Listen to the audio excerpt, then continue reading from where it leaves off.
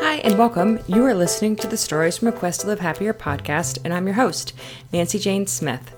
I'm a licensed professional counselor, and in this podcast, I share my stories and lessons I've learned, and I continue to learn on my quest to live happier.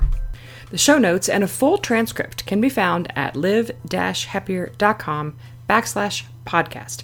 This episode is number 40, and it is entitled Living Without Drama. I confess, one of my favorite ways to unwind is watching Real Housewives on Bravo TV. I love it because it's so unlike my life. And then sometimes my nearest and dearest will walk in while I'm watching it and say, "Ugh, how can you stand to watch this? These women are so full of drama." And he's so right. The show is basically all about the drama.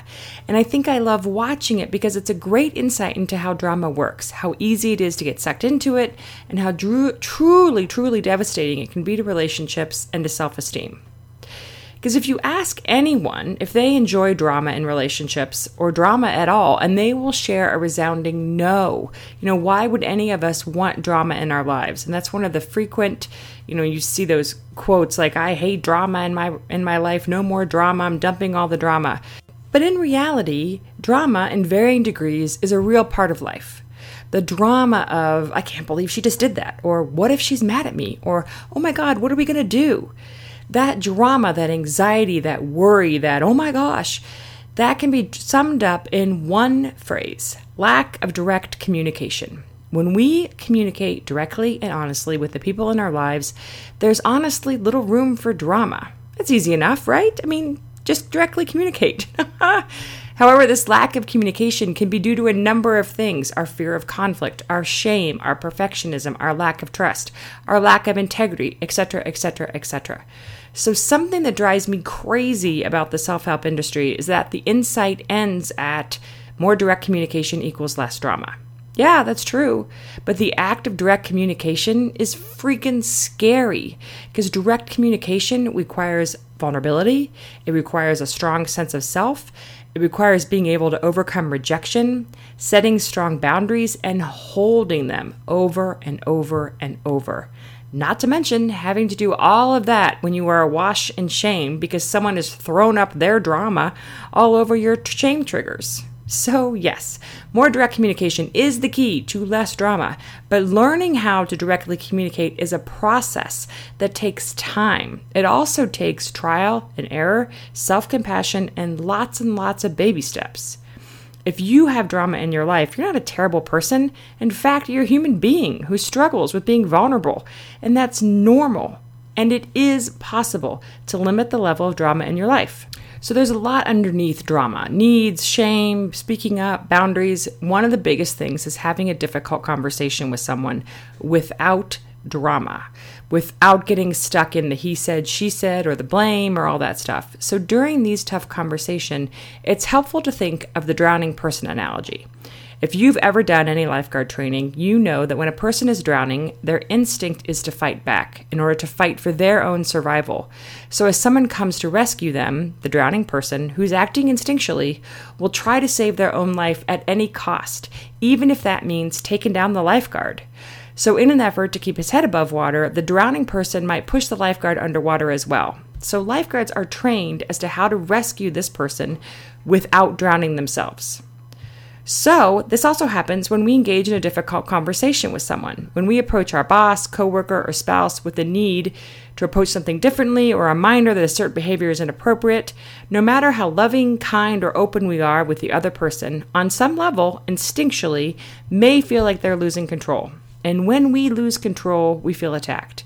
When we feel attacked, we tend to lash out, enter drama. Similarly to the drowning person who is overwhelmed by the water, feeling out of control can overwhelm people and they go on the attack. So a typical conversation will start with person A. Let's call person A Fran. Fran lovingly explains that they want person B, let's call person B Sam, to talk directly to them rather than going through a coworker. So Sam feels attacked. Maybe Sam knows they have been engaging in this behavior. Maybe Sam even feels badly about it. But Sam initially doesn't like being called out on this behavior. It feels uncomfortable and really out of control. So Sam attacks back and calls Fran for taking too long at the staff meeting. And then on it goes, back and forth, tit for tat, not really making any movement at all because Fran doesn't even remember why they started the conversation in the first place. So rather than causing a spiral of craziness, the next time Fran goes in for a tough conversation, she can remember that most likely, no matter what she's talking about and confronting on, it'll be initially hard for Sam to hear it. Even the most enlightened among us will initially feel attacked. Sometimes that feeling can last for 30 seconds, sometimes that feeling can last for 30 years. The trick is for Fran to have a clear purpose for what she wants to get out of the conversation. Some examples could be that she wants to be heard, she wants to come up with a new way of dealing with the situation, or she wants to be understood. Fran also needs to remember that Sam will flail. He will try to attack, just like the drowning person. And it is Fran's job to just lovingly understand that, to not try to attack back, and to just keep coming back to the intention that she initially set. It is Fran's job to keep the conversation as calm and positive as possible and keep the intention first and foremost. It is not Fran's job to be attacked, to be abused, she can walk away at any time. But for Fran to yell back and cut below the belt and engage in all that drama is not necessary. She needs to take care of herself, but also keep coming back to that intention first and foremost.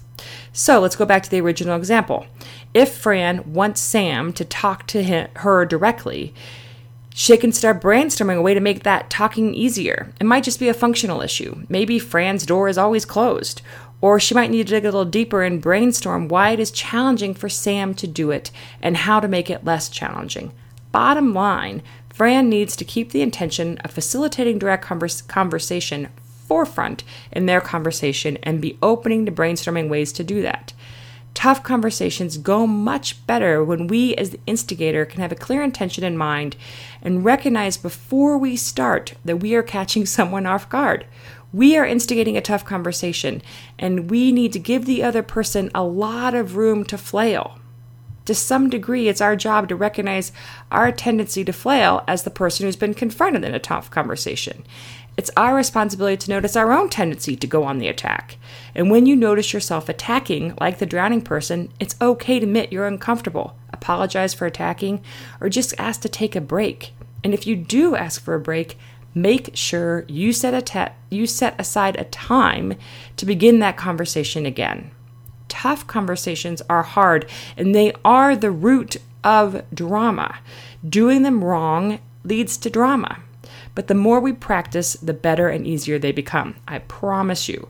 But they start with having intention, being clear on what it is we're there for, why we want to have the conversation, and also being clear of when we're getting triggered, when we're noticing the shame, when we're feeling and flailing, and put a stop to the conversation, but also making sure we start that conversation up again.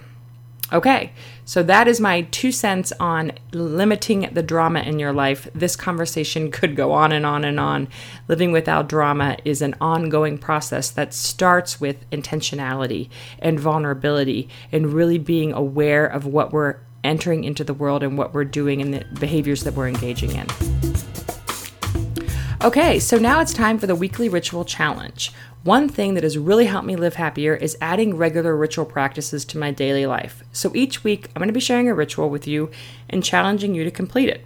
This week's weekly ritual I have taken from the New York Times, and they had an article about noticing your cup of coffee in the morning, or whatever beverage you enjoy in the morning, if it's tea or water, or I don't really care. I enjoy my cup of coffee, and so thus noticing your cup of coffee. It's taking the 5 senses meditation that I've talked about in the past and focusing it deeply on your cup of coffee. So what am I feeling? What am I tasting? What am I smelling? What am I noticing about my cup of coffee? And really being intentional about that. As you start your morning, it's a great way to add a mindfulness practice to your morning so you can face your day more connected and ready to go.